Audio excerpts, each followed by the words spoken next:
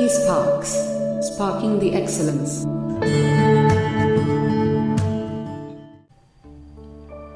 Dane. अंग्रेजों के बाद डेन 1616 ईस्वी में भारत आए। तंजौर जिले के ट्रावनकोर में 1620 ईस्वी में उन्होंने ट्रावनकोर प्रथम फैक्ट्री स्थापित की। इसके बाद बंगाल में सेरामपुर में 1676 ईस्वी में उन्होंने दूसरी फैक्ट्री स्थापित की। 1745 ईस्वी में उन्होंने अपनी सभी फैक्ट्रियां ब्रिटिश कंपनी को बेच दी और वे भारत से चले गए। एक स्वीडिश ईस्ट इंडिया कंपनी की स्थापना 1731 में हुई, परंतु उन्होंने अपना व्यापार चीन के साथ स्थापित किया। फ्रांसीसी। फ्रांस के सम्राट लुई 14 के समय उसके प्रसिद्ध मंत्री कॉलबर्ट के प्रयासों के परिणाम स्वरूप 1664 में एक फ्रांसीसी व्यापारिक कंपनी द ईस्ट ओरिएंटल की स्थापना हुई। भारत में फ्रांसीसियों की प्रथम कोठी फ्रैंकोक्रो द्वारा 1668 ईस्वी में सूरत में स्थापित हुई। मरकारा गोलकुंडा के सुल्तान से एक अधिकार पत्र प्राप्त कर 1669 ईस्वी में मसूलीपट्टनम में दूसरी फ्रांसीसी कोठी स्थापित करने में सफल हुए।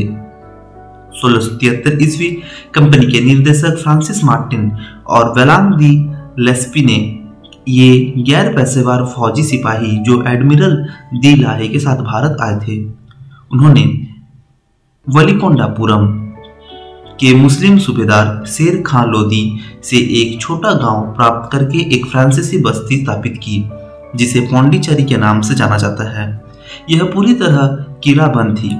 1674 में फ्रांसिस मार्टिन इस बस्ती का प्रमुख हुआ था। बंगाल के सूबेदार शाइस्ता खां ने 1674 ईस्वी में फ्रांसीसियों को एक स्थल दिया, जहां 1690 से 92 ईस्वी में उन्होंने चंद्रनगर की प्रसिद्ध फ्रांसीसी कोठी बनाई। जून 1720 ईस्वी में फ्रांसीसी कंपनी का इंडीज की चिरस्थायी कंपनी के रूप में पुनः निर्माण हुआ। 1720 ईस्वी और 1742 ईस्वी के बीच लिनो और ड्यूमा के बुद्धित्वपूर्ण शासन से संपन्नता इनके पास लौट आई। फ्रांसीसियों ने 1721 ईस्वी में मॉरिशस, 1725 ईस्वी में मालाबार समुद्र तट पर स्थित माहे और 1739 ईस्वी में कराईकल पर कब्जा कर लिया। पौंडीचेरी को 1701 ईस्वी में पूर्व की फ्रांसीसियों की सभी बस्तियों का मुख्यालय बनाया गया और फ्रांसिस मार्टिन को भारत में फ्रांसीसी मामलों का महानिदेशक बनाया गया। फ्रांसीसी गवर्नर डुप्ले के समय में फ्रांसीसी प्रभुत्व स्थापित हुई। आइए एक बार एंग्लो फ्रांसीसी संघर्ष के बारे में देखते हैं। प्रथम कर्नाटक युद्ध जो कि 1746 और 48 के बीच हुई, उसमें ऑस्ट्रिया का उत्तराधिकार युद्ध होना कारण था। संधि हुई एक्सला सापेल संधि जो कि 1748 ईस्वी में हुई। इसका परिणाम यह था कि इस युद्ध में फ्रांसीसियों की विजय हुई, जिससे डुप्ले की महत्वाकांक्षा बढ़ गई।